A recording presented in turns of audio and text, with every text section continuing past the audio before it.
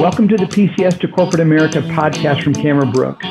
Our mission here at Cameron Brooks is to help educate junior military officers about their transition options and to inspire veterans to transform their lives and their careers.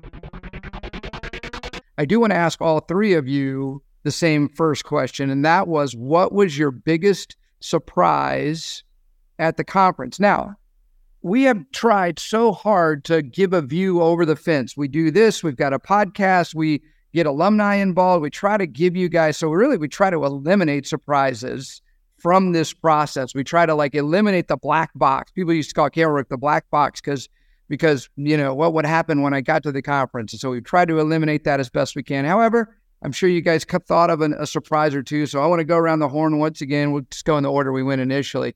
Aaron, why don't you start? What was your biggest surprise from the conference? Well, Pete, I think you know what I'm about to say. My biggest surprise was getting sick beforehand and missing my entire day 2 of interviews because I was in the hospital. Without going into detail, that's kind of what happened. I was in and out of the ER Saturday, Sunday, but really my takeaway from that whole thing was really the Cameron Brooks team was there to support me. Good. I managed to go through Saturday and Sunday, get all those briefings, study them, watch them, talk to all the team, get all my questions answered, knock out my interviews on day 1. So even though I had to go to the hospital later that day and miss my day 2, I was still, very prepared.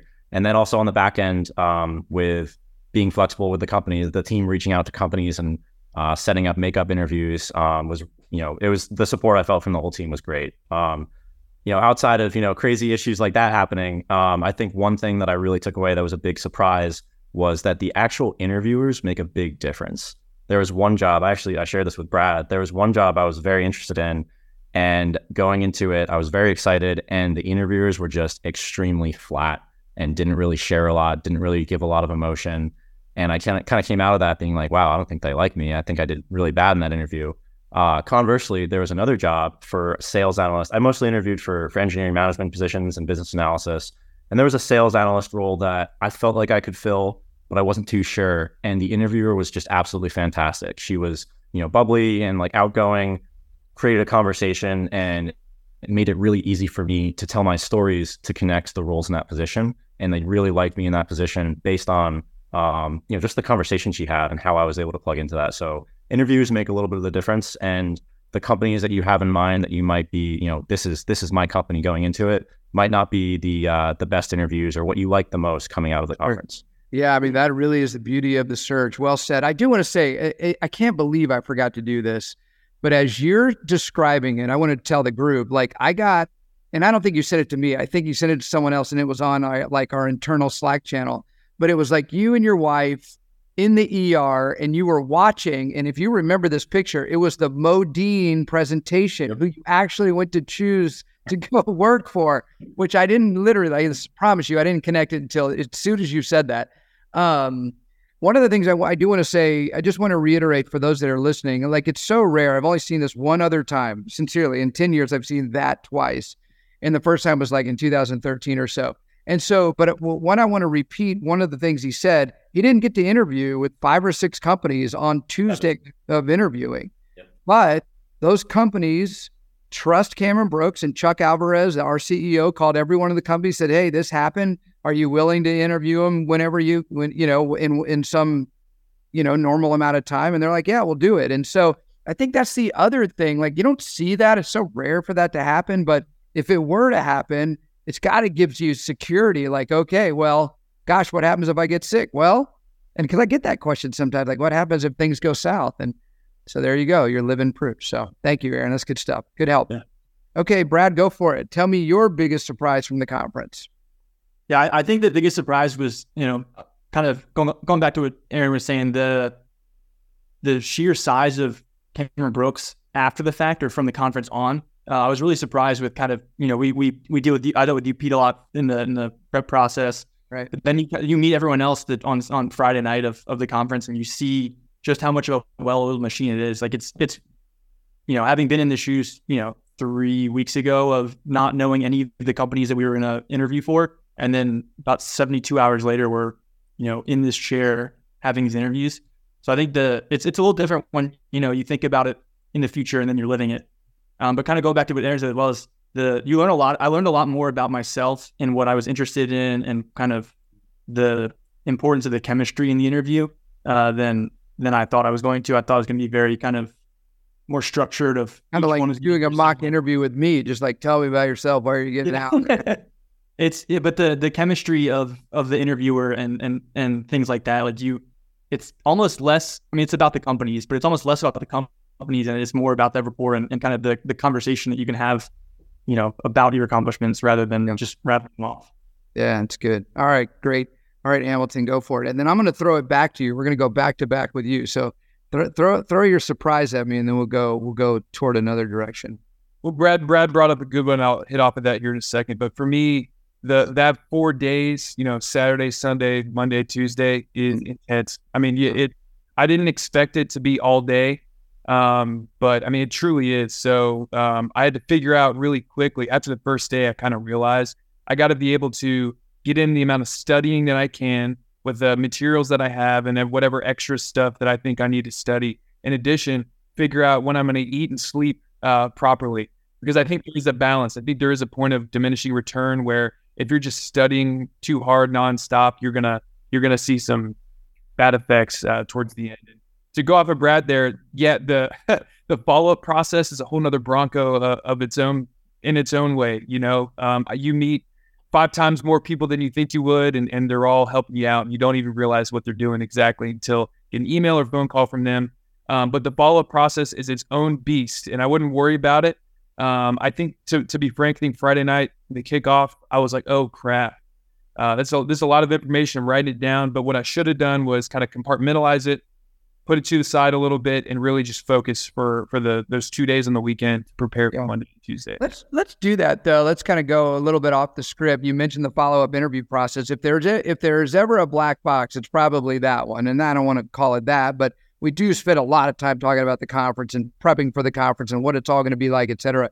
Can you give us, and every follow-up interview process is different. So yours is different than Aaron, that's different than Brad, but can you give us a little bit of perspective on, let's say, from Tuesday night when you had a call with a Cameron Brooks team member? Why don't you start there and maybe just give us a 30,000 foot view of the process? Yeah, sure. So essentially, for those of you who don't know, what you'll find out is at the end of the process, at the end of Tuesday, you're going to have all of your interviews ranked. Essentially, the top that you're interested in, the bottom that you're not interested in. And Cameron Brooks will take that information, kind of metabolize it, and send that list to some degree. This is kind of, I don't know how it happens. The magic on the you're good. Yeah, they work with the companies and figure out, hey, if we match, and if we do, from their side of things, they start working interviews, follow-on interviews. And kind of what sucks is maybe one that you're really interested in, you may not hear back from them in time before you get an offer, or before.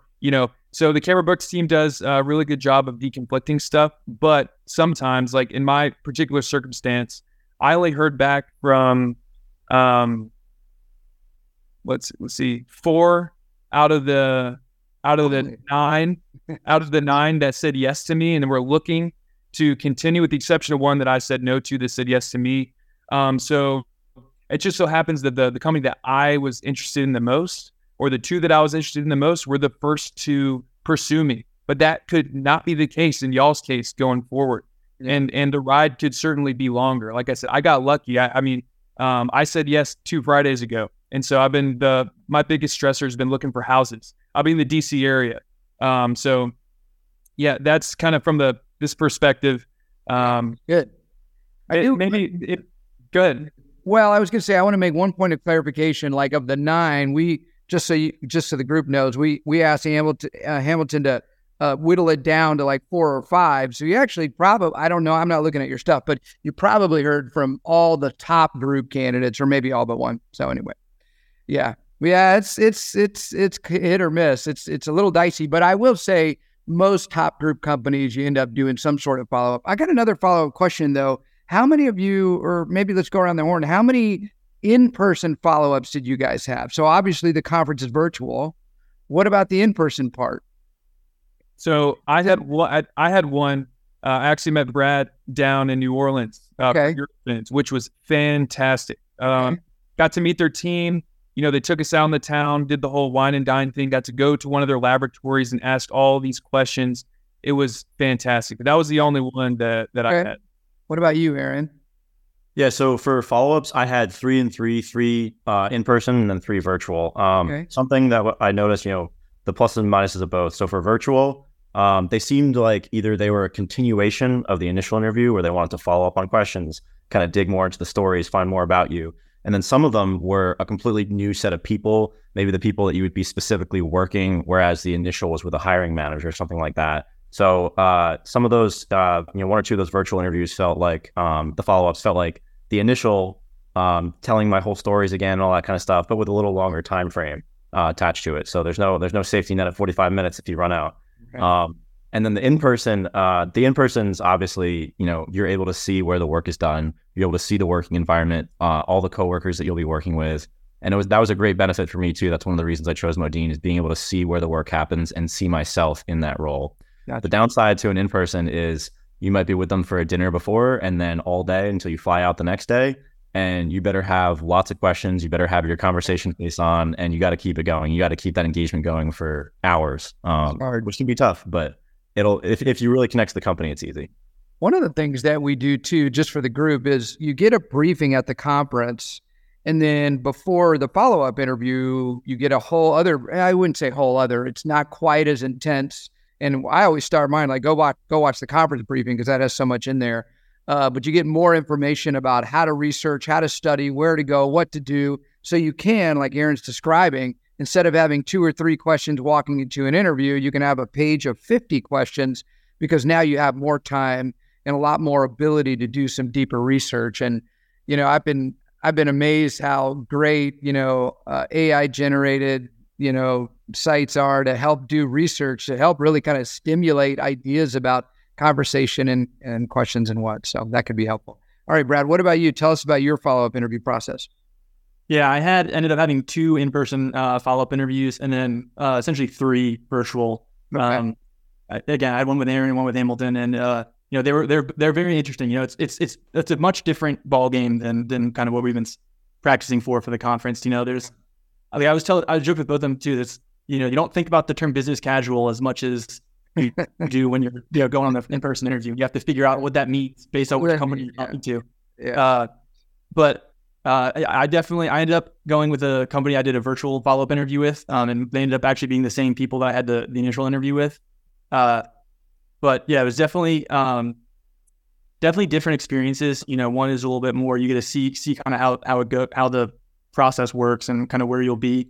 I think what was really interesting about Cameron Brooks specifically, in the whole process, is the type of people that you're interviewing with are people you will be dealing with when you get hired. It's not like you're only dealing with HR people. Like they're involved in the process, but you're talking to your bosses, their bosses, senior VPs, people like that. So it's really impressive. My other plug for the follow-on process is be flexible.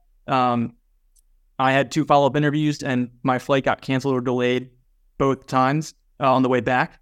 So you should have to be able to adapt and kind of get to that work. So Cameron Brooks does a fantastic job of, I don't think anyone has cared, maybe more than my mom, about me getting home safely and me being, ready for the next interviews and things like that. But it was really incredible to kind of see that on the back end as well. I'll plug Mary Lou White for that for sure. That's funny too. Like Hamilton, you and Brad saw each other out there, and then Aaron, you and Brad saw each other out there. So that's kind of interesting too. You guys, you go out to dinner as a group, and you're not talking. Don't hire this guy; he's no good. You gotta, you know what I mean? It's all real, fun and jocular, and we had lunch. We had lunch at one of them, and like the company was pretty much saying there was 3 of us in there. And one of the guys at lunch was like, "Wait, you're all applying for the same job, and you're just sitting here talking to each other?" And it's true how it goes. Like it's very, you get to know everyone throughout the process and throughout the conference and the follow-up process. I think it's an interesting point though, because a lot of people are like, "Well, gosh, aren't these people my competition?" But look, you guys are all doing a search, and you've given yourself the opportunity to explore so many options that you all found what you found, and you would. It's unlikely you would have picked the 1 out of 10. You had a 1 in 10 shot, I guess, but you found what you found. Yeah, Pete, Okay. on that was one thing that I was extremely skeptical of going into this, particularly with the study groups, because I thought I'm fairly awesome and, in my own right. I don't want to give away my great ideas to other people, but Right. there's not many people with the same geographical preferences, same background, and same company. Or if it is the same company, it could be a different position. Once I think you or whoever kind of convinced me it's not the case, I really leveraged those study groups. I think I was better for it. Love it. That's awesome. All right, so I said I wasn't going to go around the horn the whole time, but I feel like now I want to. Let's do the, knowing what you know now, right? The hindsight 2020, and it's all good. Everyone did a search and picked what you picked. But let's talk about what you would have done differently. Brad, why don't you start us on this one? Knowing what you know now, and it could be little. It doesn't have to be some, earth-shattering deal, but if you could change one thing about the process that you did or didn't do, perhaps, what do you think that would be? Yeah, I think I kind of hid behind the reading program a little too much in the build up of the conference. I think it was much easier for me to go read a book somewhere than try and walk through an interview answer and kind of practice it or things like that. I mean, I still was in study groups and stuff like that, but it was just much easier to kind of say I was being working towards it, and kind of going along with that. I think, and I talked to you about this, Pete, during the conference, but it's much. You don't have your bluff stars and everything like that kind of ready to go, but it's adapting your bluff to the job. And I didn't really do that. I think I'd be interested to see how it goes on the second half of day one and day two, compared to the first half of day one, because I think I learned a lot more about how to interview once I started doing it and being able to adapt my answers, based on the different team leadership versus cross-functional versus sales versus business analyst kind of things. You're using very much the same, significant accomplishments for all that stuff. It's just you have to adapt to make it work. And I think that would be what we're talking about. How would you do that? So for those listening, they're thinking like, great, okay, adapt it. What would you do differently?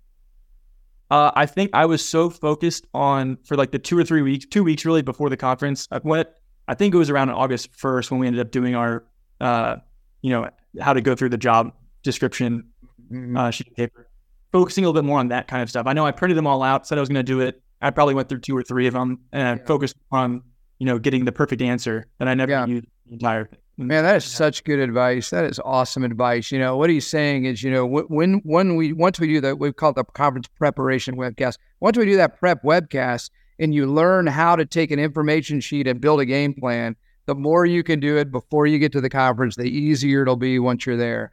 It's obviously going to work, but, Brad said he wished he would have done it differently. So I appreciate you saying that. All right, Hamilton, what about you? Choose one thing. What would you do? So along similar lines, that templated thing that's sent out, that, interview prep worksheet, where you put the essence of the job and you put a couple of accomplishments that kind of apply. I took those very seriously for some of them. Yeah. But not necessarily ones I was less interested in, but I had a lot of overlap in types of companies and types of roles.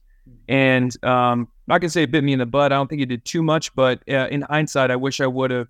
I had a lot of like heart-related medical device company sales rep roles. And to me, with the exception of the nuance of the actual product, all those roles are fairly similar. So all my questions look the same. All my accomplishments were fairly similar. So I didn't fill out each sheet fully. And so maybe in 1 or 2 of the interviews, there was a slight lull where I just have it blank, where in a counterpart, similar role, it was filled out completely. Yeah. So when I was studying kind of in between, you may have 15 minutes in between to study, I was kind of flipping through, trying to find stuff. For me, it would have been worth the time to really, even though there's some overlap, fully, thoroughly do those sheets, regardless of how many similar positions you have. Yeah, it's good. Okay, Aaron, go for it. Yeah, so for this won't really help the people in the conference in November, but for if there's anyone that's considering this, go to Cameron Brooks Dinner, I would have done, and had more time for the DPP. But for the actual, the guys going to the conference next month, or 2 months from now, get into the reading. I did the opposite thing as Brad, where I was like, this is all about being conversational, having my answers ready, being able to interview well. And the reading program, I kind of just did it to check the block. But I regret that a little bit because there was a lot in the reading program, and there was a lot of things that I could take out. There's references that I had that I kind of said, oh, that's how I kind of see my own leadership style. That's how I've implemented things before. There's business speak, and there's things that I was able to pull out and connect to jobs and reference that in the initial interviews and the follow-up interviews for each one of those books in the reading program. So I would have spent a little bit more attention to that. One of the things I say all the time, you guys, is I think everyone, I think, Brad, you're a little bit of an anomaly, because I think most people, myself included, I go to like, okay, let's work on interviewing when I was a candidate. Let's work on interviewing because it's easy to do that for me. I don't want to sit there and read a book. But the thing that I think people miss out on when they skip over the reading program, or they see it as kind of a nice to have, not a need to have, is there's a little bit of just kind of,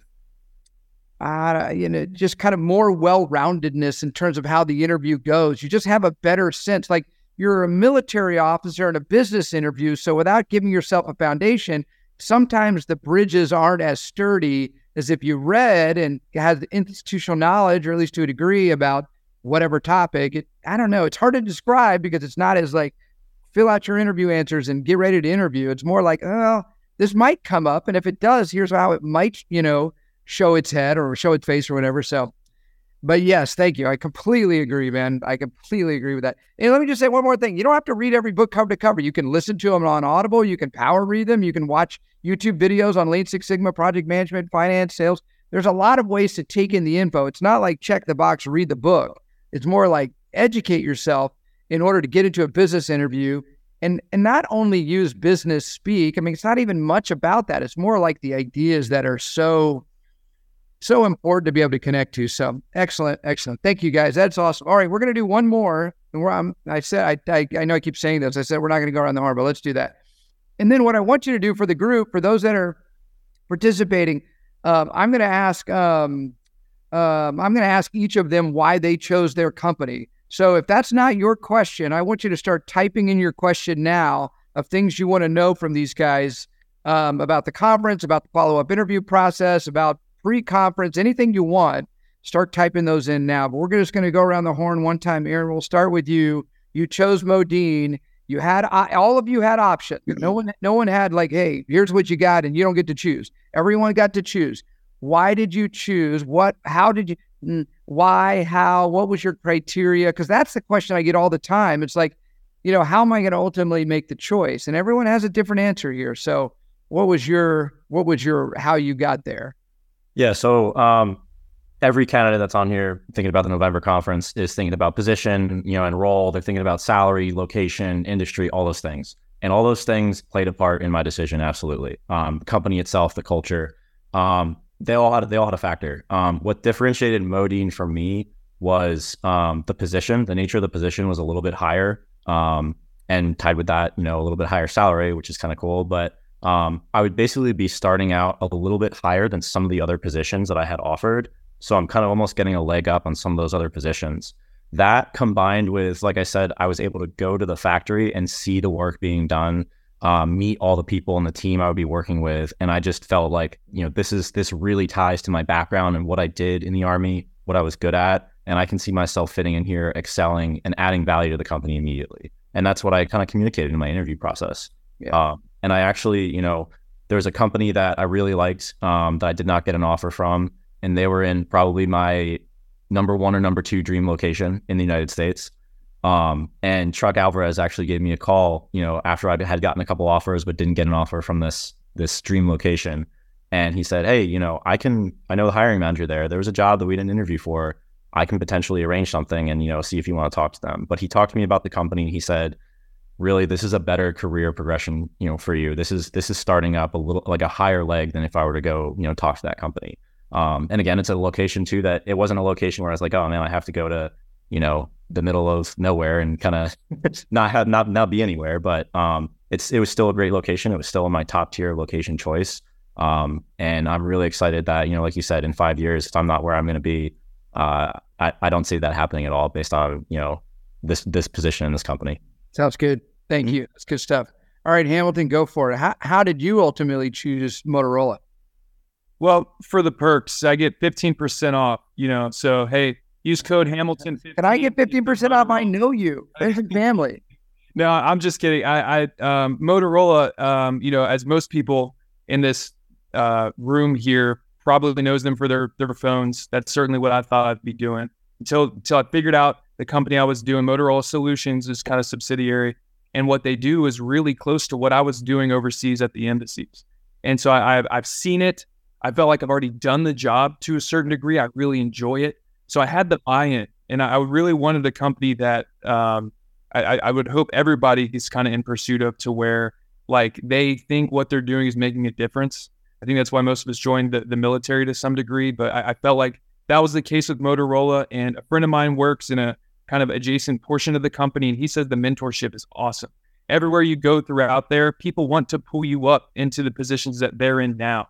Mm-hmm. And having been in positions like that in the military and having been in positions that are not like that in the military, I know what it's like to work in an environment where the mentorship sucks. It's not a good place to work. So I think all the pieces kind of fit there for Motorola. And then once you do have options, you can weigh, in my opinion, this may not be the Cameron Brooks opinion, you can weigh the location at that point, right? Once you have the options. So I was lucky enough to have a couple options, and the location for this one was in the greater DMV or DC, Maryland, Virginia area. So that was great for me and my, girlfriend, and that's where her family's at, and my family's close by and everything too. So it kind of all aligned. That's why I picked Motorola. I want to double down on that. See, I think location does play a role. It can play a role. And where I think it plays the most advantageous role is after you give a search. After you come to a conference and you're a giver and, hey, I want to solve problems, you earn all these offers, then you get to like say, all right, which is the best for me? And not just location, but certainly that is on the table. So I actually very much agree with that. Thank you. All right, Brad, go for it. And then we'll turn it over to the group. There's questions that are starting to pour in here a little bit. Yeah, so a couple of things that kind of really drove me towards my decision to go with Edwards was, the impact of the company. Like, I think it was, the more research I did, the more kind of like what Hamilton was saying, like the more impactful the job and the company were. So that was really interesting to be able to kind of play that role right out of the gate. And then the biggest thing, kind of going back to what Aaron was saying earlier on, I just had a really good chemistry with the people that I was interviewing with. Every bit of research I did on the company talked about how good the culture was. And then kind of as I kind of went through the process, it just seemed like it was a good spot to be, a very happy, employee and customer focused kind of balance. Yeah. Seemed like it was good opportunities, but also a good way to have an impact. And it kind of going, I will say it's further than I was initially anticipating going. Right. But it was definitely, the more I talk about it, everyone I talk to, everyone just talks about how amazing the location is and the company and everything. So it's really just once you decide, you kind of get further and further along in the decision of kind of feeling good about it. Sounds good. Love it. All right. Super helpful. All right. Now let me throw questions at you. And there's currently 10 questions. We'll just kind of go through them and we'll just kind of go from there. All right. So number one, first question, how many casual interviews did you experience, and were those more prominent in a certain category, i.e. sales? And so casual, I'm just going to assume I know what that means, Ethan. I bet it means like non-structured, more conversational. Hey, I just want to try to get to know you. Like, anybody want to jump in? How many, what was the mix between, and, if the polls were like super restricted or super structured versus, overly conversational. Overly conversational. What was the mix? I would say for me, it was a pretty good mix of probably 65% more conversational, 35% a little bit more formal.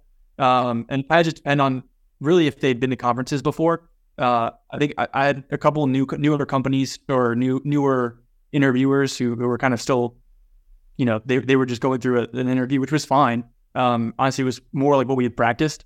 But I would say, especially in the follow-up process, again, not focus on the conference, but in the follow-up process, it tended to become a lot more conversational. And that's kind of where, going back to what they were saying too, is focusing on the questions, because I know I at least had one interview where the first question I got was, what questions do you have?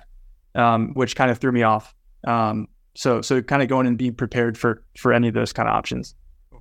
I'd agree with Brad too. I had about an 80-20 split, where it was mostly conversational. Okay, so you had more. Yeah.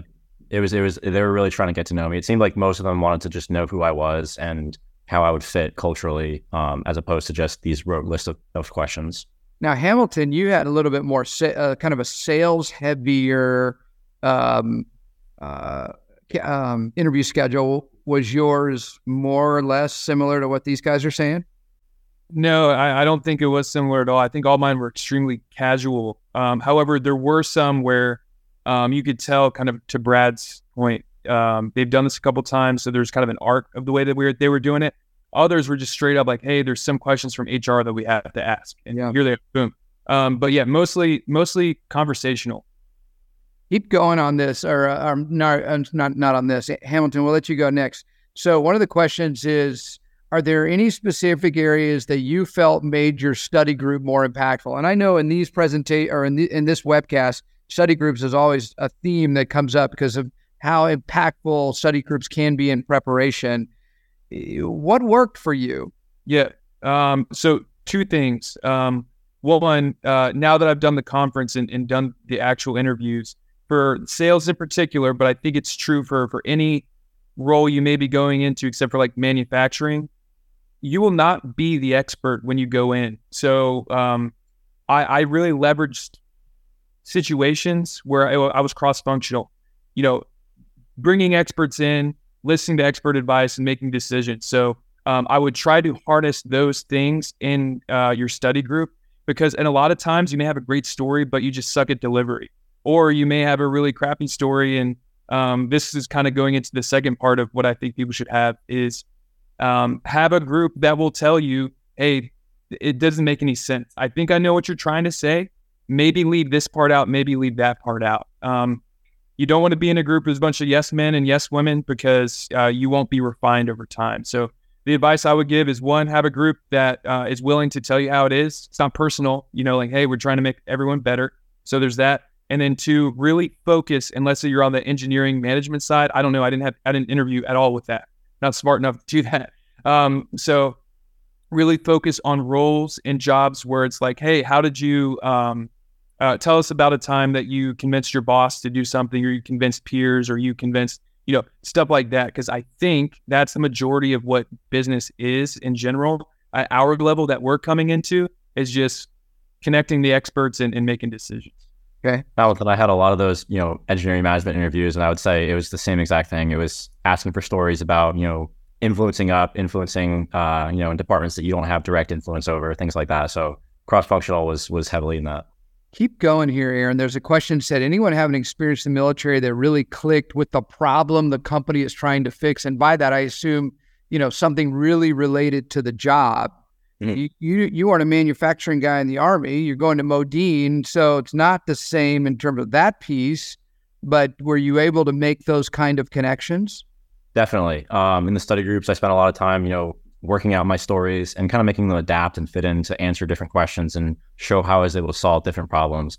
I think with Modine, that's kind of what I leveraged. My experiences being a company executive officer for Navy and Air Force, other branches, I'm in charge of maintenance and logistics for a 14-tank company or a 200-person headquarters company.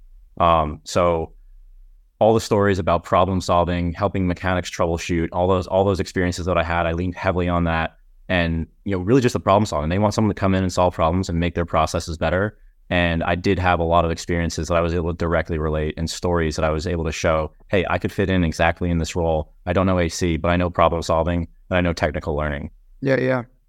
Similar question, Brad. Let me throw it at you. Joe asked, how did your degree play or not play in the interview in your decision? And maybe you can also throw in, the nuke power piece and going into a supplier engineering role. How did some of that play in? Yeah, I'll start. I'm a political science and economics major, so I'm not an engineer, by degree at all. So, and then obviously going through the nuclear program, it kind of does, it carries a little bit of weight on the resume when in terms of if people know what it is. Some people have never heard of it, or don't know. I would say kind of going back to what Aaron was saying. One thing that I leaned heavily on was explaining that every milestone of my career so far has been a different industry, to kind of break it down to the companies of, I'm not concerned about learning a new industry or because I've done it 4 times in my military experience or things like that. I think that was something that really helped. I got asked a couple of questions about degrees, like going back to college education a little bit, but it was mostly, why did you pick that degree? It wasn't. I did have one question from someone that was more of a talk to me about like your economic principles, and that kind of threw me off. But most of it was why'd you choose that? What was your thought process? Yeah, and how does it relate to what you would do? Hey, Brad, I did the same thing. I did the same thing too, where, they asked about how am I going to learn? Every single company asks some sort of question about how do you learn? How are you going to learn this industry when you don't know it? In more polite terms, more political terms than that, but I got asked that question, and I did the same thing, Brad. Every different position I had, coming out of basic officer training to my first assignment, I had to learn a ton, and then every successive assignment, explaining why they were different and why I had to learn, and leaning on that and being able to tell that story too, definitely shows companies, and I think it showed Modine that I can come into this and I can learn this, I can figure this out, and I can be good here. I was also political science, and most of them were just more interested in why were you political science. So definitely have an answer for whatever your major is. But Pete, one thing I will say that caught me off guard was one or two assumed that I was an engineering major. I think it's just the way that Cameron Brooks does it, with the way that Danielle puts. If you're an academy person, by the way, they'll put up at the top. I forget what the like core classes, core STEM classes. Yeah, exactly. And I know what that means, but sometimes you have to explain, like, hey, well, I'm not an engineering major, political science guy. But if you can make sure you land that properly, you'll be all right. If anyone has that academy, poli-sci, history, arts and philosophy, whatever, let me coach you on that. We'll talk about that in one of our sessions. All right. Here's a question, and I think Hamilton, you might have asked this. Did anyone receive an offer prior to the next follow-on interview? If so, how'd you respond appropriately in order to allow time for the next follow-up? Hamilton, take a swing at that. Yeah. So again, I was lucky. Pretty much my number one choice gave me an offer like within 4 days of the conference ending, essentially a verbal offer and then a formal one. But I want to see what my options are, essentially. And so I asked over the phone with the guy's name's Dominic. I was like, hey, can I have until date X? And he was like, sure. And for me, I thought that was enough time. But they teach you, or they tell you, Cameron Brooks, that is, will tell you, hey,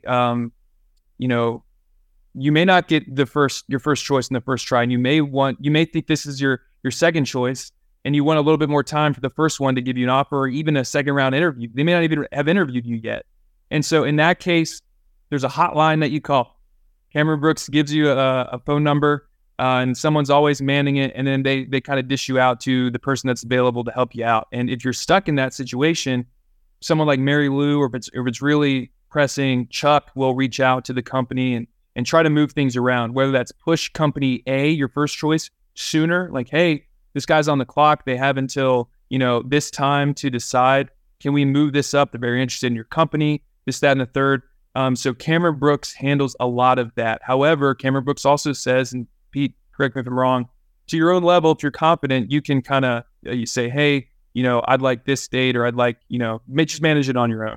Yeah, it's not perfect. Like you said, like some companies may not be willing to wait. However, I'll just reiterate this very quickly, since you said it very well. Number one, these companies know the deal, and they want to give you an opportunity to do search because they want you to make a right choice too. And they know you're interviewing with a lot of different companies. Two, there's a lot. I mean, you guys, it's hard to describe the activity, the flurry that goes on for 2 weeks post-conference. As 50 officers are calling in. Hey, I got this. There's just a lot of activity. And so, again, I think there's some of the trust the process. That's, why we have guys like you on. So you can be like, yeah, listen, this is how it worked out for me. And it's not perfect, right? I mean, some company, we can't control companies. If they're like, look, we love Aaron. And if he's not willing, then we'll move on. But that's such a rare thing. It's just companies aren't like that. Okay, let me take a couple of these real quick so we can get to all of them. Where do you shop for business attire? I would get a great Navy suit. I probably wouldn't pay more than $500, and I would never, ever, ever buy another tie except for tiebar.com. I don't get paid for that, but they sell great silk ties for $25. Every one of my ties, and I've got probably 20, are all from Tie Bar because I destroy them regularly. And if you want a good tie, Tie Bar. Charles DeWitt has a great shirt. Bonobos is great. They'll go fit you, and then they'll ship you whatever you need to. So who is that? Bonobos. Bonobos is great. You know, I bought a great suit recently on the Nordstrom annual sale. I think it was a Ted Baker for $500. So, I mean, there's just a lot out there. If you want to have a real specific dialogue with me, I can definitely help on a different forum. Charlie asks, when did you find out the list of companies and positions? Brad, take that one. When did you find out the list of companies and positions? Yeah, so the list of companies you'll get on Wednesday before the conference, Wednesday night, I think after 5 p.m. And then you'll have all the research. There'll be a lot of, each company will provide you with a list of links and YouTube videos, websites, things like that, annual reports. And you pretty much spend the next 2 or 3 days reviewing all of that stuff, kind of preparing for the weekend. And then on Friday during the actual kickoff, Joel will give you 5 minutes to check your interview schedule, which will end the information sheets. And then, it's okay. You saw it. Don't look at location anymore. Focus on learning as much as you can about these positions, and then into everything on Wednesday. This isn't much nicer than Brad saying, and I got to defend my buddy. Like, it was helpful. It was very. I think it was really nice in that it. Yeah. It made me focus on what actually matters, is preparing for Monday and Tuesday. Not, it's very like kind of Aaron and going off an open mind is the most important thing. And it's very easy if you get distracted by those extrinsic kind of things that you could talk yourself into pre-ranking the companies before you even interview with them. And it mostly probably will not match up, if you were to do that beforehand with. Well, that's an interesting question. So Charlie asked another question, a couple down. I'll read this one. How much control did you have in the order of your interviews? Is it possible to warm up with the ones you're less interested in? Aaron, what do you think about that? Weigh in on that one. I had zero control, but I think it didn't really matter. I think it worked out fine for me. I think you didn't even interview with your second day. I did it. Yeah. So my first day that I had several interviews. I didn't get to choose the order, but I think the preparation paid off. I think that going into the first one, I walked out and I told my girlfriend, like, that went really well. And, I went into the second one, that went really well. And I felt like based on the nature based on my preparation, first of all, that's the foundation of it, buying into the program, doing all the conversational interviewing and getting ready. That's what helped me. And then having a good attitude, having a positive attitude, as soon as I got on with Komatsu, they said, "Hey, how are you, Aaron?" I'm like, "I'm excited. I'm ready to go. It's day one, first interview. Let's get this going." I'm happy to be here. So I don't think it mattered really. Yeah. At least for me. Hamilton, you were a Marine Corps amphibious assault officer. Here's your question. How well did your interviewers understand your military job's terms and accomplishments? Did you feel any disconnect with them and have to really elaborate on what you've done in the military? For sure. Yeah, it's definitely an art. You have to know how much information to give them and when to pull back. And that's something that you can actually do. I found it to be awesome in the study groups, because what I found is, who would have thought the Marine Corps has a lot of acronyms that the Army doesn't have, that the Air Force doesn't have, the Navy doesn't have. And I went to the Naval Academy, and it's crazy how much I forgot or just didn't know. So in the study groups, practice, because you may think that you're speaking at a layman level of your accomplishment or your situation that you're trying to convey, but the reality is you're not. So some people you interview with were in the military, or maybe in my case, maybe were even in the Marine Corps, but they didn't know what the heck I was talking about. So kind of at the very basic level to answer this question, I would say, explain your role. So say you're a platoon commander, explain, hey, that's, I led 40 men and I managed 12 vehicles. And then from there, if you can kind of gauge how much information they have, go in depth a little bit more or don't. But it's really important if you're trying to explain an accomplishment and something is kind of paramount to the whole, it's the spoke in the whole wheel of your accomplishment. Work with the teams that, you meet up with however often in your study group and say, hey, this is what I'm trying to say. Is this making sense? Yeah. Should I dive into this more? Should I not?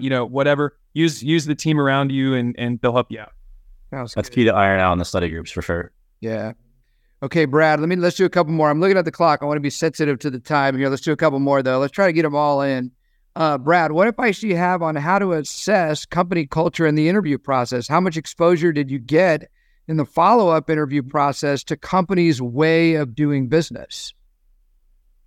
I think you get a very, very, small view during the initial interview, during the conference. You only get 45 minutes. But I think you can learn a lot in that time. I think that most of the culture comes in from the follow-up process. I think you can kind of get your quick kind of gut reaction from the 2 days of the conference, and then kind of you essentially have a week plus to continue to research the company, learn more about it. And that's where I really learned most about Edwards specifically, was preparing all the questions for the follow-up process and trying to learn all that stuff. And you definitely see it. I feel like I have a pretty good idea of the Edwards culture. I've never been to Salt Lake City. I've never been to the facility. I've just been virtual interviews, but it's pretty easy to pick up with the conversations you have and the research you do. It's hard to describe, but it is kind of this intuitive thing. You just kind of feel it. You kind of know it. Is it going to be perfect? Absolutely not. Work is work. This world is imperfect, but you get an intuition, you get a feel, you do a follow-up. All right, Hamilton, your name was specifically mentioned, so I'm going to read this one to you. I believe it was Hamilton that stated he had to let a company down, basically say no. How did you go about saying no to a company in an appropriate manner? So it wasn't easy, but like I said, all of you guys will be in this situation to some degree. It's nice to be wanted. So, at least I had that, but I worked with the Cameron Brooks team. Once I had the offer on the table and kind of a timeline, I scheduled an interview with Chuck at strategy session, I think it's coined, and figured out how to let them down easy, essentially. And so some people, like I mentioned kind of earlier, if you guys can remember, several I didn't interview with at all. And so Cameron Brooks just took care of that. But the Eurofins one, that one hurt. A family friend of mine works for that company, and they flew me down to New Orleans and spent a lot of money on me to come down. And that was very shortly after, essentially the next day when I was forced, for lack of better terminology, to make a decision with Motorola. But I used Chuck, his advice, and just went with it. I think Pete mentioned earlier, these companies understand the game. They know that there's other offers out there. They know you're a good candidate. That's why they're pursuing you. So they certainly understand. And for me, it was a little easier because the way Chuck said it was something along the lines of, you're not going to work for a competitor, particularly like with Eurofins. I'm not going to work for some other lab company. Now that I've seen the secrets of their lab, I'm playing a different sport. Motorola is nowhere near the same industry. So with that in mind, it was a little easier to do. But I called Eurofins to tell them, and I also called Globus, which is like a orthopedic medical device sale company as well, to let them know the bad news. I'll just echo that very quickly. It's hard, but nobody's holding grudges. Nobody's taking it personal. You're going to build networks on LinkedIn. And it's funny, down the way, you just never know the people that you meet at the conference who you don't go to work for. You never know the role that they'll play. So you handle it professionally with maturity and poise, which people do, and you would do it anyway, but certainly would give you some guidance on that. And I mean, now that I've done this for 10 years, I do see situations where paths cross again. So you just build a network and people don't take it personal. So, all right, 2 more questions. One will be a little bit more kind of broader, and then it'll be a simple question. So Aaron, I'm going to throw this one to you. Were there any aspects of your military service or military officership that you maybe didn't pay much attention to and were surprised to find out that the companies actually found that valuable, or, were digging into that some? Absolutely. Most of my interviews and kind of where I was thinking I was going to end up was engineering management. But so I leaned very heavily on my, my tech experience, my executive officer experience, being, on all those mechanical, things, in a lot of my stories, a lot of my preparation. My current job is a staff job. So, I do a lot of, for, Marine Corps, Navy, all those other guys. I'm on a brigade staff, which is a 4,000 person organization. I work in operations, and a brigade is, the deployable element the Army picks up and puts over when they want to deploy a unit. So I work in the staff. I manage current operations. I'm not really in charge of anybody, not doing anything technical. My third interview was McDonald's, and that was my first business analysis type role. And that's the one I was talking about, where the interviewer was just great. And the way she was kind of talking to me and having a conversation with me, I had a lot of examples that I didn't really rehearse in my study groups that I was just pulling out of my head. Oh, that's exactly similar to this job that I do now. I'm almost like an internal consultant to the brigade operations officer. I provide him with data and, all these things. So that definitely did happen. Think about all of the different jobs you've held in the military and find ways that they can apply. Because the job I'm currently in now is a lot more different than my previous jobs. And I was able to use that in examples and, show all these different companies, especially in those analyst interviews, how it applied. I do want to make a plug, but if you have time, and these guys would attest, there wasn't a whole lot of time between interviews sometimes, but if you have time, we have this kind of main coaching room where you can come in and you and me can break out and we can say, okay, what interview you going to? Well, I'm going to the McDonald's data job. Okay, great. Let's look at your resume. Which, where are we going to connect from? What jobs? And sometimes I spent a lot of time at the conference helping people build. You did it on your own, Aaron, but like helping people build bridges that maybe they didn't see as much because maybe they don't understand the role much or whatever it might be. And so at the conference, some people just don't take advantage of that resource. And I think the people that do tend to appreciate it a little bit more. All right, last question. We'll go around the horn very quickly. This is more of a objective-oriented question. For study groups, what platform worked well for your study group? So let's go around the horn. Aaron, what'd you use? I think I use Google Meet, but I would say it doesn't matter. What matters is that you get small group size and you get conversational as early as possible. And get going. Okay, good. Thank you. Hamilton, go for it. Yeah, Google Meet as well. Unfortunately, at least the version we were using, you can only do it for an hour, but I think that was about right. You don't want to be in there. Personally, in personal opinion, you don't want to be in there for 2-3 hours twice a week, going through the trenches. Google Meet was okay. I found in the actual interview process, Zoom works the best. It's better than Teams. It's better than WebEx. Maybe it was just with my internet, but Zoom is the best in my opinion. I think Zoom, though, if you don't have an account, I think they have a cap too, and it might be 45 minutes. So if Meet's giving you an hour, and I agree, guys. No, do an hour and then break for a couple days, then come back and do another hour. Yeah, I totally agree. What'd you use, Brad? Yeah, we use Zoom, and I think it was either a 30 or 45-minute cap. But so I will say I think Zoom worked out really well. I don't think I had any interviews in the conference that were Zoom, so it would have been nice to have a little bit more exposure to the different, because each camera functions, like your camera functions differently for each one, so yeah, it kind of helps. What helped for us though was we ended up having, I think 4 days a week we had a standing schedule, and the entire study group was almost never in it, but there was always 2 or 3 people that were available. Yeah, that's great. Yeah, the 4 that you'll see, guys, at the conference: Google Meet, Zoom, obviously, Cisco WebEx, and Microsoft Teams. So if you don't have a civilian, I would encourage you to build a civilian, not military account for that. If you don't have credentials for that set up yet, might as well get hot on that because they'll all be viable when the time comes. Hey, Pete, real quick, by Ken, on Ian's question, that last question. So not military, but I work with Danielle. She's the resume person. Maybe y'all are working with her already. We kind of came into this dilemma of prior service, like employment. I worked at Smoothie King in high school, and I had it on there, and she was like, "Hey, maybe you should take it off. Put another bullet in there." And I was like, "You know what? I think it's a good conversation piece." So I know there's a lot of people that worked in high school. There's some people who worked after college or something in between. Depending on the type of person you are, I think I leverage every single interview they ask me about it, with maybe the exception of one. And I think it's a good way of displaying like who you are, your work ethic, and kind of just break the ice a little bit. So not necessarily a military thing that you didn't expect, but civilian employment, what I did at Smoothie King has nothing to do with what I'm doing at Motorola, but it was just a good way to break the ice. It may be worth say, if you have that on there, you don't want to overdo that because you want to lead with your military, obviously. But yeah, it's a great point. It's a great point. It's something different that if you feel good, like, don't be like, "Hey, did you work at Smoothie King?" "Yeah, I hated it. It was horrible." But if you could talk it and really use it to your advantage, yeah, why not? Absolutely. Excellent point. Thank you. All right, you guys, what a great session, man. That was awesome. We're way over time because I think we just kind of rolled with it. But I appreciate it, you guys. Great group. Awesome.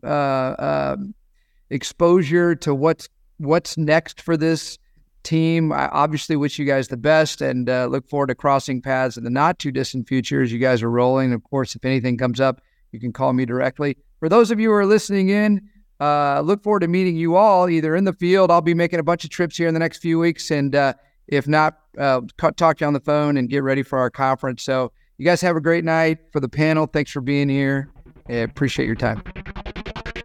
Hey, everyone. Thanks for listening to the podcast. We continue to do these post-conference webcasts and turn them into podcasts because we really do want to get the message out in terms of giving officers and candidates the ability to, we like to say, see over the fence, right? It's sometimes hard to appreciate, just what it's like going through a process like this, as well as what it's like, moving into the next phase of your career. So hopefully that was real valuable to you.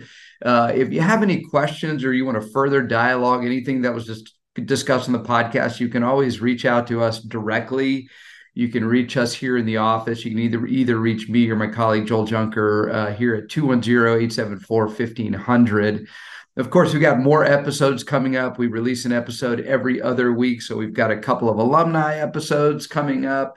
We've got some holiday episodes coming up. And then, of course, we have our year-end episode, which we do every year. We've done every year since the end of 2020. So look forward to that as well.